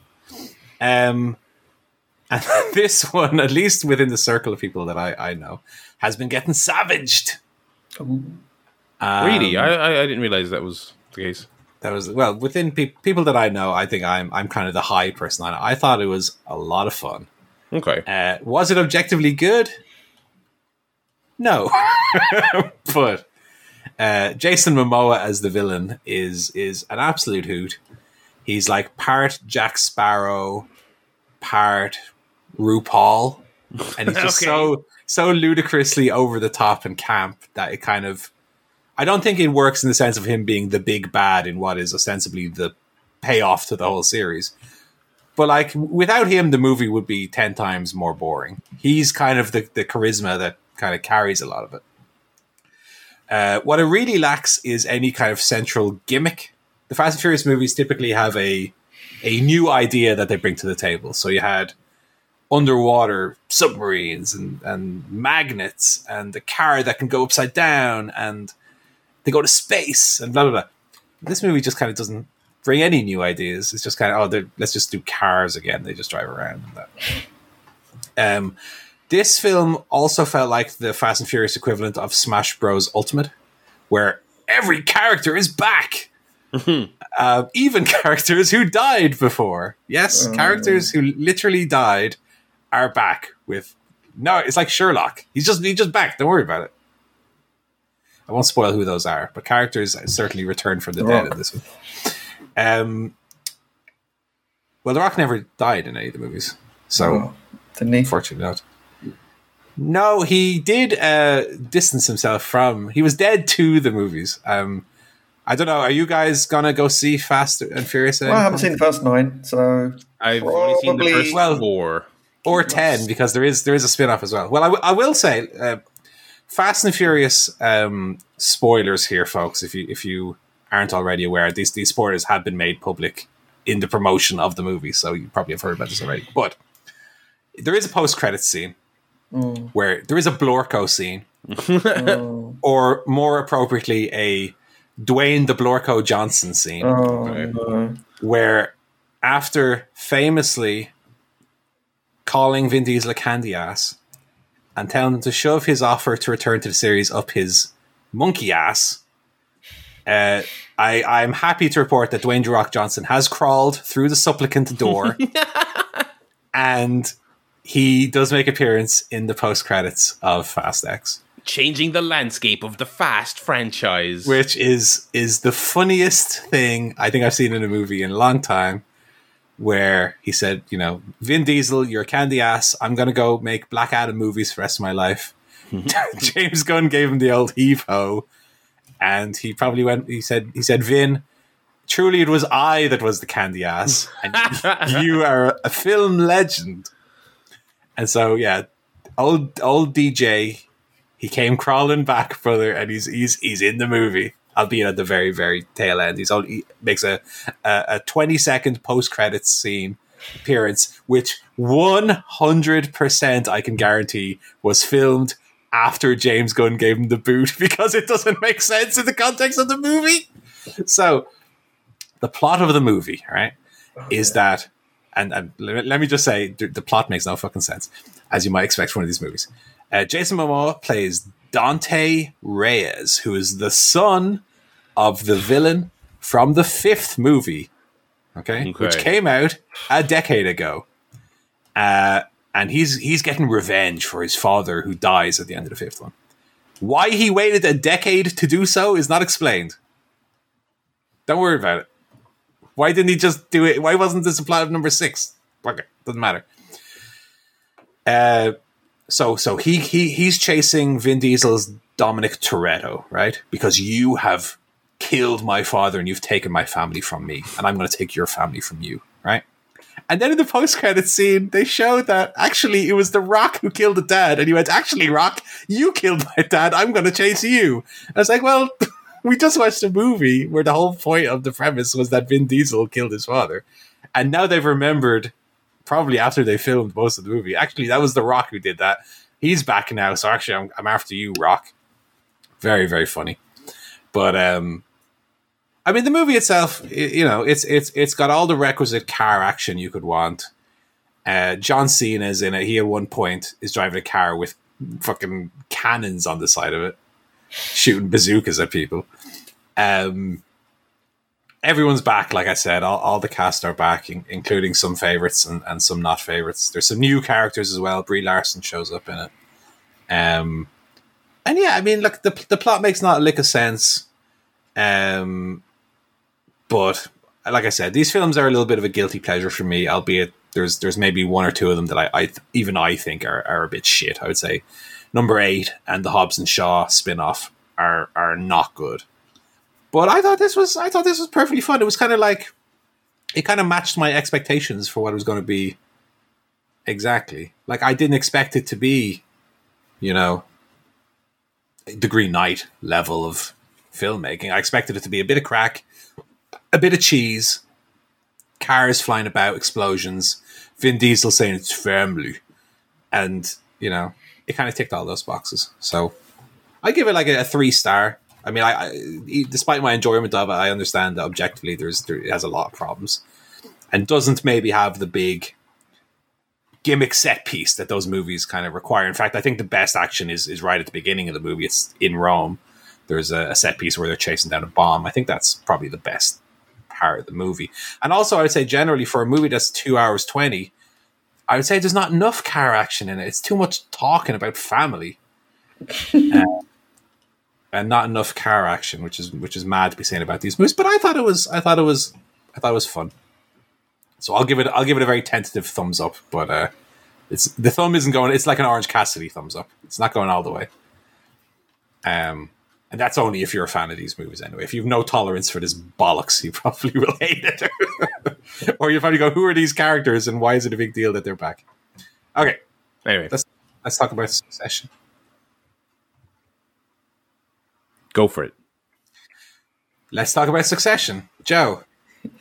Well, fantastic episode this week, Paul. We're getting close to the end. We've got 2 more. Well, 2 more left. that finale is going to be a long one. Well, that's 2. Counts as 1 episode. It does, yeah. Technically, 2 episodes left. Technically. This third from last was about the presidential election.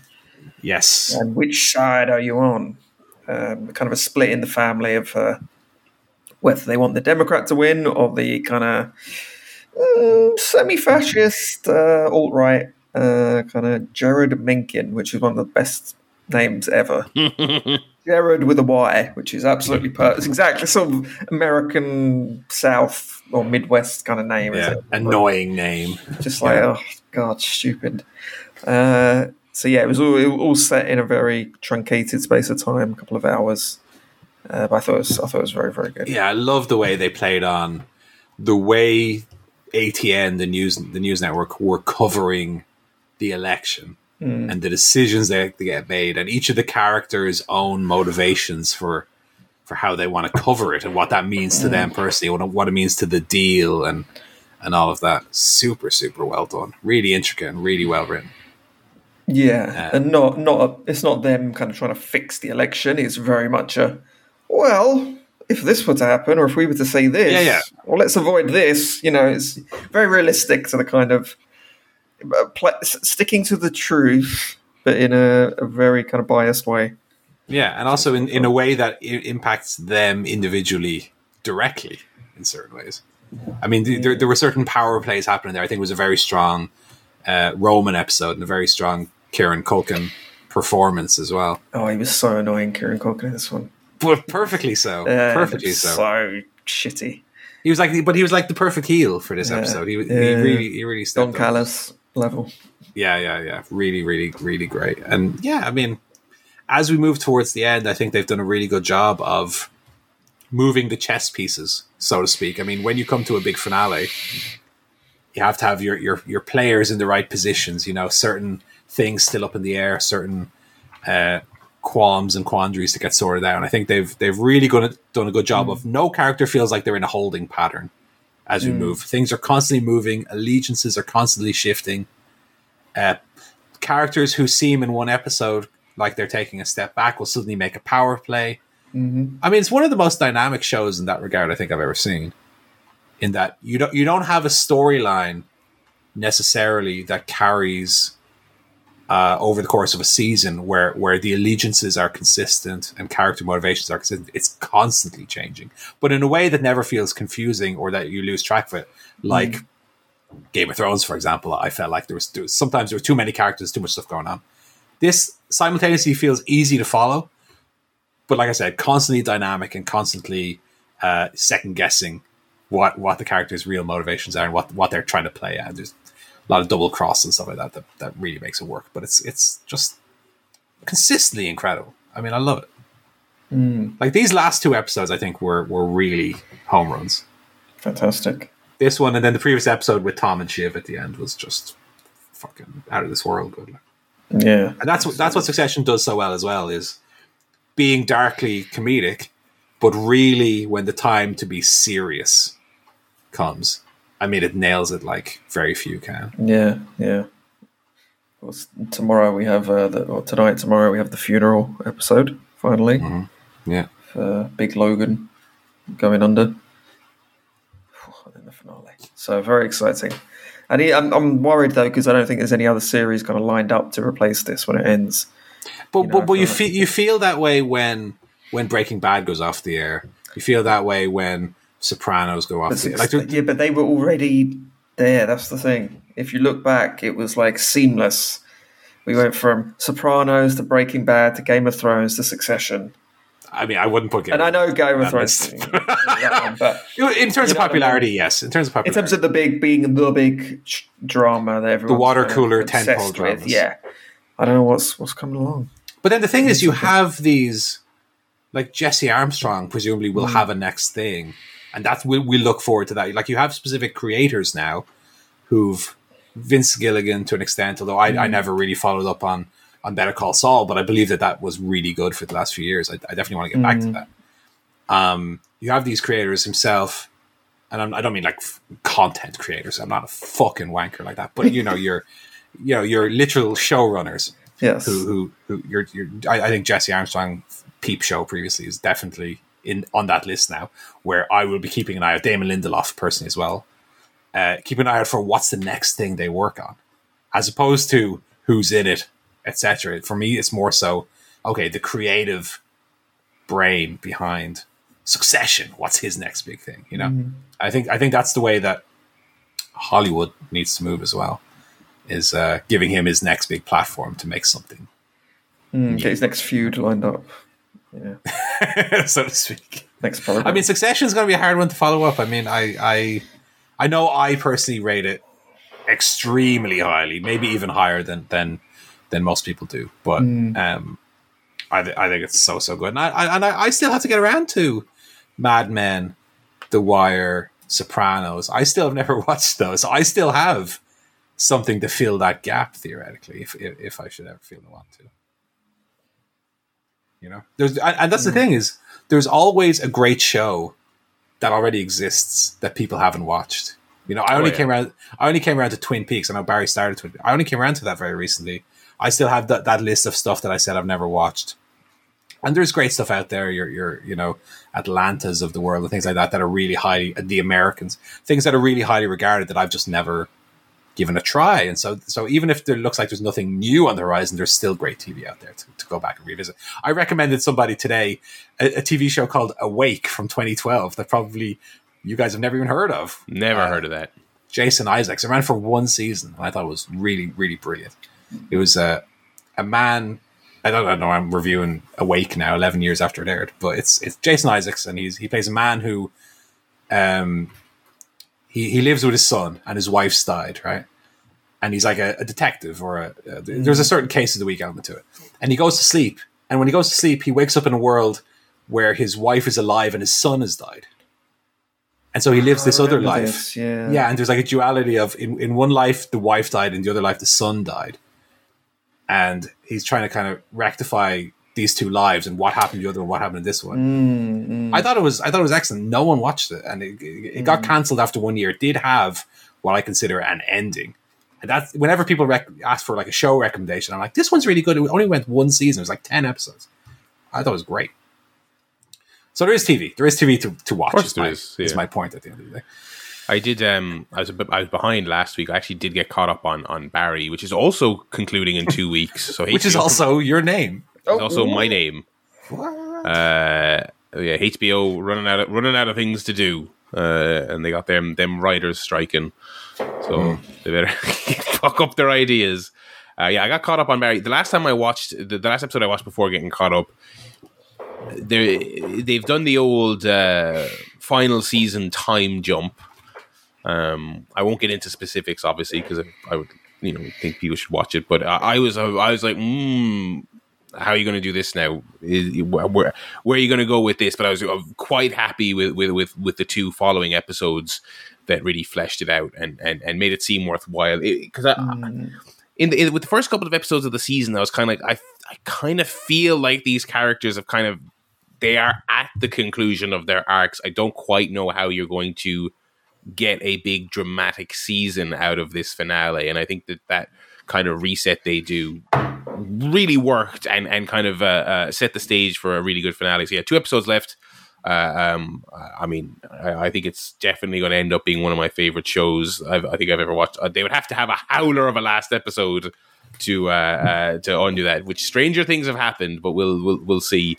So that is top notch. Remember Stranger Things? Remember that show? It happened. Remember that? Yeah, it's still happening. I'm sure they're making 1 million more of them. Well, they're doing those like feature length episodes now, right? I only watched season 1. I never watched past season 1. Yeah, that last one came out, and it was like the first episode was like an hour, and then episode 3 was 2 hours, and then as I was like episode 4 was 90 minutes. I was like, what the fuck? This show does not need that. Because if anything, because I thought that was a prime example of the Netflix original thing of it's too long. Every season's too fucking long. There's 2 or 3 filler episodes. Get her out of there. But anyway, that's our telly guff for the week. Game guff, I have to imagine, is just Tears Zelda. of That There Kingdom. That's all we've been playing. I'm still playing this game every second I get. It's really good. It's really good. Good. Fucking really great. I'm not quite sure what more to say. Still building contraptions. Today I only really have gotten properly stuck in to mixing up the different things you can stick on your arrows, because I was kind of just like using bombs to just clear out big groups. And then today I was like, I've got all this like choo-choo parts that I get, like the electric ones, and I was like, I should probably use them. We go, oh, that's great. Turns them to ice. Excellent. Electrocutes them. So now I'm proper experimenting, and I've gotten to the stage now where I've expanded my inventory a little bit as well. Yeah. So I've got a nice spread of weapons, and again, like I said earlier today, I was like, I always use these 2 things to fuse with weapons. So I was like, what about this? I'm really starting to mess around now, and even I must be 20 hours in, if not more, at this stage. I'm really getting to grips with more than just stick this on the end to make it do more damage. I'm playing around more with, okay, let's make this item electric, let's make this item ice, blah blah. One tip I haven't used myself yet, because I only just expanded my shield storage. But one thing I want to try is putting a ruby on your shield raises your general temperature. So you can have that on standby for when you're going into a cold area. And I think there's an ice attachment. I actually don't know what it is. Does the reverse for when you're going to the desert. So still learning, still getting to grips with things. I spent a lot of time this last week in the depths, which I think we talked about last week. Yeah. So I'm really fleshing that out. It's so cool down there. It's proper kind of like gets your intrigue up. But yeah, still loving it. Yeah, like I said, I haven't played it quite as much as I would have wanted to. I've done a little bit more main quest. I've done the first, if you want to call it, dungeon area. Which was a ton of fun, and I won't say too much about it. I did the one in the Rito area, which is like the bird people. So much fun that quest. And it's just a little bit of exploring. Like I still want to be in that Breath of the Wild mindset of just putting a marker down on my map and walking over there and seeing what's there. I still want to have that. Breath of the Wild was obviously all about exploration, and this one is about experimentation, I guess, to an extent. But I still want to retain some of that exploration and figuring stuff out. Oh, totally. I started to do story stuff, and then I was like, okay, let's just get our health up. Let's do some shrines, get the health up. And then it's just the classic thing of I'm on my way to a shrine. I'm like, oh, what's that over there? Okay, what's that over there? Oh, I've gotten a load of side quests, and I'm kind of doing them. So I'm constantly getting distracted. And every time I get one of those towers, of course, I instantly want to land on whatever sky island I can get on, and then I'm spending 5 minutes doing sky stuff, and and it's like I also feel like I've done so much building and messing with that stuff, because that's obviously the most fun thing aspect of it.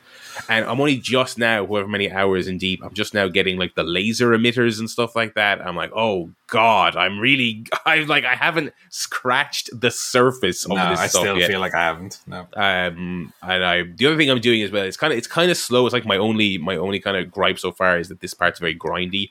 Trying to upgrade the batteries. So that my stuff just has more energy. That's a bit grindy, because you got to go into the depths and mine the ore, and then take the ore and buy the crystals with it. And then once you have enough crystals, you have to go to a separate location and turn it into an energy well. I'm like, all right, that's a bit much, but it's fine. I've kind of learned to love the other systems that I didn't necessarily like in Breath of the Wild, like the weapon durability and stuff. I'm getting more into that stuff now, because you're no longer kind of, when you break a good weapon, you're no longer like fucked, because you can just fuse a basic weapon with a cool item and you're back in the game. But nothing new to report really on that, other than it's still really good. I've hit about 30 shrines, I want to say. I think my brother's on like 90 something shrines. He's way ahead of me in the game. Yeah, but that's the thing, is I don't want to rush it. Yeah. I want to play this game. I don't know. I want it to last. I don't want it to be over. So Oh, soon. I think it will. I'm always amazed every time I get one of the light routes in the depths. I'm always amazed when the area it lights up is so fucking small. I'm like, God fucking damn, this place is huge. I think it's pretty the size of Hyrule. It's the size of Hyrule again underneath. Yes. Yeah. Because even I'm doing the quest down there where I'm trying to take out the Yiga clan, and I just did the second boss fight with their fella, and he runs off to another location, and then one of the helpful little robots is like, that's so far away, don't even bother trying to find it down here. He goes, go back up, and there's probably a chasm you can enter closer to his base, because presumably it'd be like you will take forever to get across in the pitch black down there. But yeah, I had a calamity earlier in the week where I was flying around down there shooting the lights ahead of myself, and in very Wile E. Coyote fashion, I shot one out and it immediately hit a wall directly in front of me. I was like, oh fuck. And I just slapped into it. Like, still having like 5 or 6 of those moments a day where this game has the most unintentionally great comedic timing, where your rafts are falling apart, you're think you're making a great thing with rockets, and the next thing it blows up in your face. Just, it's so good. Have you found the test of strength in it? No. There's a strongman bell that you have to basically you go up to a guy and he goes, I love ringing bells. Do you want to do a test of strength and ring this big bell? It's about like 30 foot in the air. And he says, I've given you all these tools, and he's got like one of everything, right? It's got like a rocket, a wheel, a tire, one of everything. And it's basically strike the bell as hard and fast as you can with these tools. And I made a self-swinging hammer that was great by attaching a hammer to the wheel, but trying to balance it, oh my God, was so fucking hard. So I had to make a contraption at the base of it. It was getting so elaborate. I tried to do a seesaw thing where the self-swinging hammer would hit a seesaw.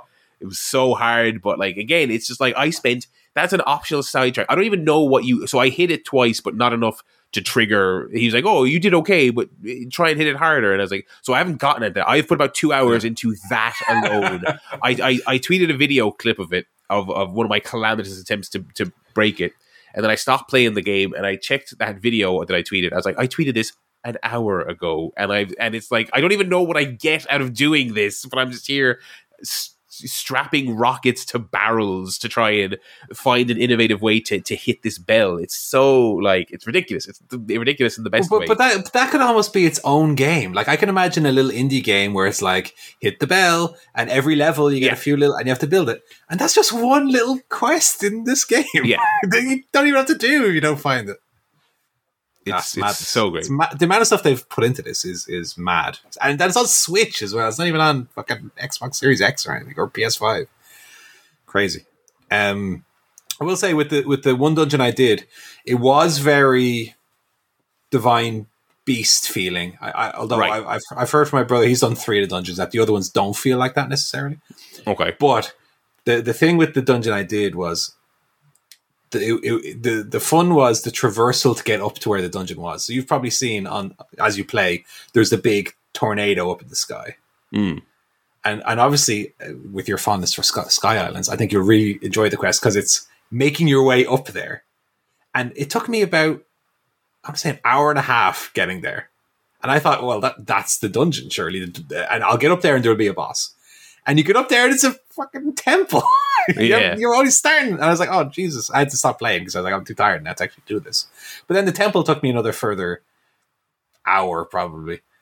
And so, yeah, you have your little dungeon, which is one of the cornerstones of the game, really. You're talking like a 3-hour experience doing that. Like, it's substantial and meaty enough. So really, really enjoyed it. And then a really fun boss fight as well.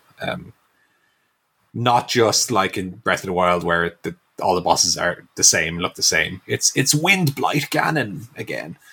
Here it's like a unique, cool design to that. Right. It was really, really fun. And yeah, the other thing I'm doing is film my compendium. I'm taking photos of everything. Every time I fight a baddie, I'm like, well, let me see what you got. Take a photo of it. Because I 100%ed that in Breath of the Wild. I'm going to do the same in this. I keep forgetting to do that. I need to try and remember that. Yeah. So yeah, we're still enjoying Zelda. I might play a bit of it tonight. Gaming update. I did they announced new Mortal Kombat, which I'm excited about. One. They're going back to the beginning. God, it's so annoying. So It's got goddamn 12. annoying. Assholes. The last few games have been called Mortal Kombat, Mortal Kombat X, Mortal Kombat 11, just with 2 number 1s there, and now Mortal Kombat 1. Now, I know the reason they're calling it Mortal Kombat 1 is a little nod knowing they're doing another timeline reset. The 2011 game was also one. 9. God, it's just irritating. It's just, and I don't know why, but the trailer was cool. Like, I'm super excited to see what they do because the story's been really fun. But yeah, and they did a mental sale on Steam after they announced it, obviously to kind of get the hype up. So you could buy like MK11 and Injustice 2, the versions with all the DLC for both games for a tenner. So for both of them, so I nabbed that. They actually did story, which is such a weird thing for a fighting game. They did story DLC for MK11, but again, that's the weird thing about current Mortal Kombat is like good fun story mode. Like I'm not a fighting game guy. I anytime I play these games, I love the story. I try online once and I get absolutely obliterated beyond recognition, and I never go back. But I never played the story DLC for 11, so for a tenner, I was like, yeah, I'll give that an old spin. But I didn't start it yet. I don't know where. I feel like Zelda's going to be one of those things where I don't want to get out of the rhythm of it. Do you know what I mean? Yeah. And plus, I just don't want to. I'm more intrigued by what Zelda's offering. So I have no real desire to play anything else. But yeah, I'll probably check in with MK. Yeah, it's funny because you have the experience a lot of people don't have, which is that you've played what is the new Zelda experience without really dipping into what people consider as classic Zelda. Yeah. And so many people complain, it's not what Zelda used to be. It's not Zelda anymore. Yeah. And it's like, well, I mean, what it's become is pretty fucking good. Yeah. I'm not complaining about it. So I would hope that they'll still, every now and then, bring out especially like what they did with the Link's Awakening remake, a little 2D, like old Zelda style game just to keep people satisfied. But like, that's the thing. People just want the same thing over and over and over. And I'm so happy with what Zelda has become. It's like nothing like what it used to be, basically. So good. But yeah, I mean, same as we're saying with TV. If ever you get the itch, there's some really great Zelda games from the past to dip into. I can't wait. I'm probably going to stream some of them because I really want to dive back in. I got that. I got the old Wind Waker HD running very nice on the Steam Deck. So I'm very good. As they say, beginners. Yeah, that's kind of been my understanding. Because I was thinking of going in chronological order and like, I don't know if I necessarily want to do that. I don't know. No, I mean, it's not as if they follow on from each other, as you know. No, the timeline and the idea of the Zelda timeline is bollocks. There's no. Oh, but I don't care about that at all. Yeah. No, I don't. Exactly. Yeah. Wind Waker is a lovely game. I think I'll probably. I don't want to start it while I'm still playing Tears of the Kingdom. So at whatever stage I wrap up with that, I think I'll do Wind Waker next. Wind Waker HD, excuse me. Wind Waker's lovely. Yeah, I wasn't going to bother messing with the Wii U stuff on Steam Deck because I was like, all I really want is Wind Waker, and that will come to Switch. I've given up on that. I just don't think they care. I think they're like, no, we remastered it once. That's it. Stop asking. But it was actually very easy to set up, so it runs quite well. It's a great looking game as well. It looks fabulous. It really does. As does Tears of the Kingdom as well. I think Tears of the Kingdom is a very nice looking game. Yeah. Anyway, that is Music. Game Guff. That is Zelda Guff for the week. What is La Musique Guff? Well, I listened to one EP, not a full release. Ghost have a new EP out, a cover EP called Phantomime. Okay. It's got 5 covers on it. And I feel similarly about it as I did about Impera, their latest LP, which I was kind of mixed on. It's got one really good cover, which is Jesus He Knows Me, which was a great Genesis song in the first place. So I was kind of predisposed to liking it because I liked the original one. And then the rest of them are kind of a mixed bag. There's like a Strangler song on there that doesn't really work. There's a Tina Turner song from Mad Max Thunderdome, Beyond Thunderdome on it, which can kind of give or take either. There's a cover of Phantom of the Opera, not the Andrew Lloyd Webber musical version. It's an Iron Maiden song off the first Iron Maiden album that I hated the first time I listened to it, but it's slowly growing on me. But it's fairly passable, fairly forgettable. I would just check out Jesus He Knows Me. And actually, just listen to the Genesis version because it's really fucking good and it's their song. So yeah, again, another release by one of my favorite bands that I just feel like they're kind of drifting into a style that I'm not particularly into, but c'est la vie. And it's only five songs long, so it's probably like 20 minutes. It's fairly listenable, but it's not super interesting. It's not the sound that I like that they used to put forward, the kind of eerie, spooky, almost kind of horror metal. This is a little bit more straightforwardly like 80s inspired. It's very still has that kind of Bon Jovi, Van Halen sound, which I don't mind those bands, but I don't want Ghost to sound like that. Unfortunately, with these last two releases, that's kind of the direction they're going in. Oh well. My album of the week was another kind of random pick from Spotify's new releases. It's called God Save the Streets by a British rapper called Avelino. So to be honest, I only listened to it once. Wasn't really for me. I didn't particularly enjoy it. It's very kind of Sex Pistols influenced, as you kind of tell from the name. It's God Save the Streets. It plays on the God Save the Queen by the Sex Pistols album cover. But I don't know. It was nothing in it that I enjoyed or would want to listen to ever again. So sorry about that, Avelino. But I think next week I've been slacking a bit on the album of the week. I don't know, finding less time to listen to them. But I'm gonna pick a blockbuster next week that I can really get my teeth into while I'm traveling. Well, I tell a lie. I listened to OK Computer through again this week. Okay, I'm gonna love it. It's perfect. So instead of listening to a new album, I just listened to the same one 2 weeks in a row. That's a good one, yeah. Good idea. Yeah, I feel the same. I mean, I've been doing this for a year now, and I'll often get to Sunday and I've not listened to a new album. Yeah. And sometimes I feel like I have to force it. And if I force it, I'm not going to enjoy it. So I do try and get out for a walk during the week so I can just have 45 minutes to listen to something, Because there's a new... Blur announced a new album as well. I haven't listened to the single they put out, but I did listen to the new Queens of the Stone Age single, and I really like that. So I'm looking forward to their album once that's released. Really, really good single. Really strong. Okay, look. And that's music guff for the week. And so we're going to wrap it up there. And we'll be back next week with no Joe. He is going to be just... He's going to be gambling. He's going to be missing Double or Nothing because he'll be in the casino.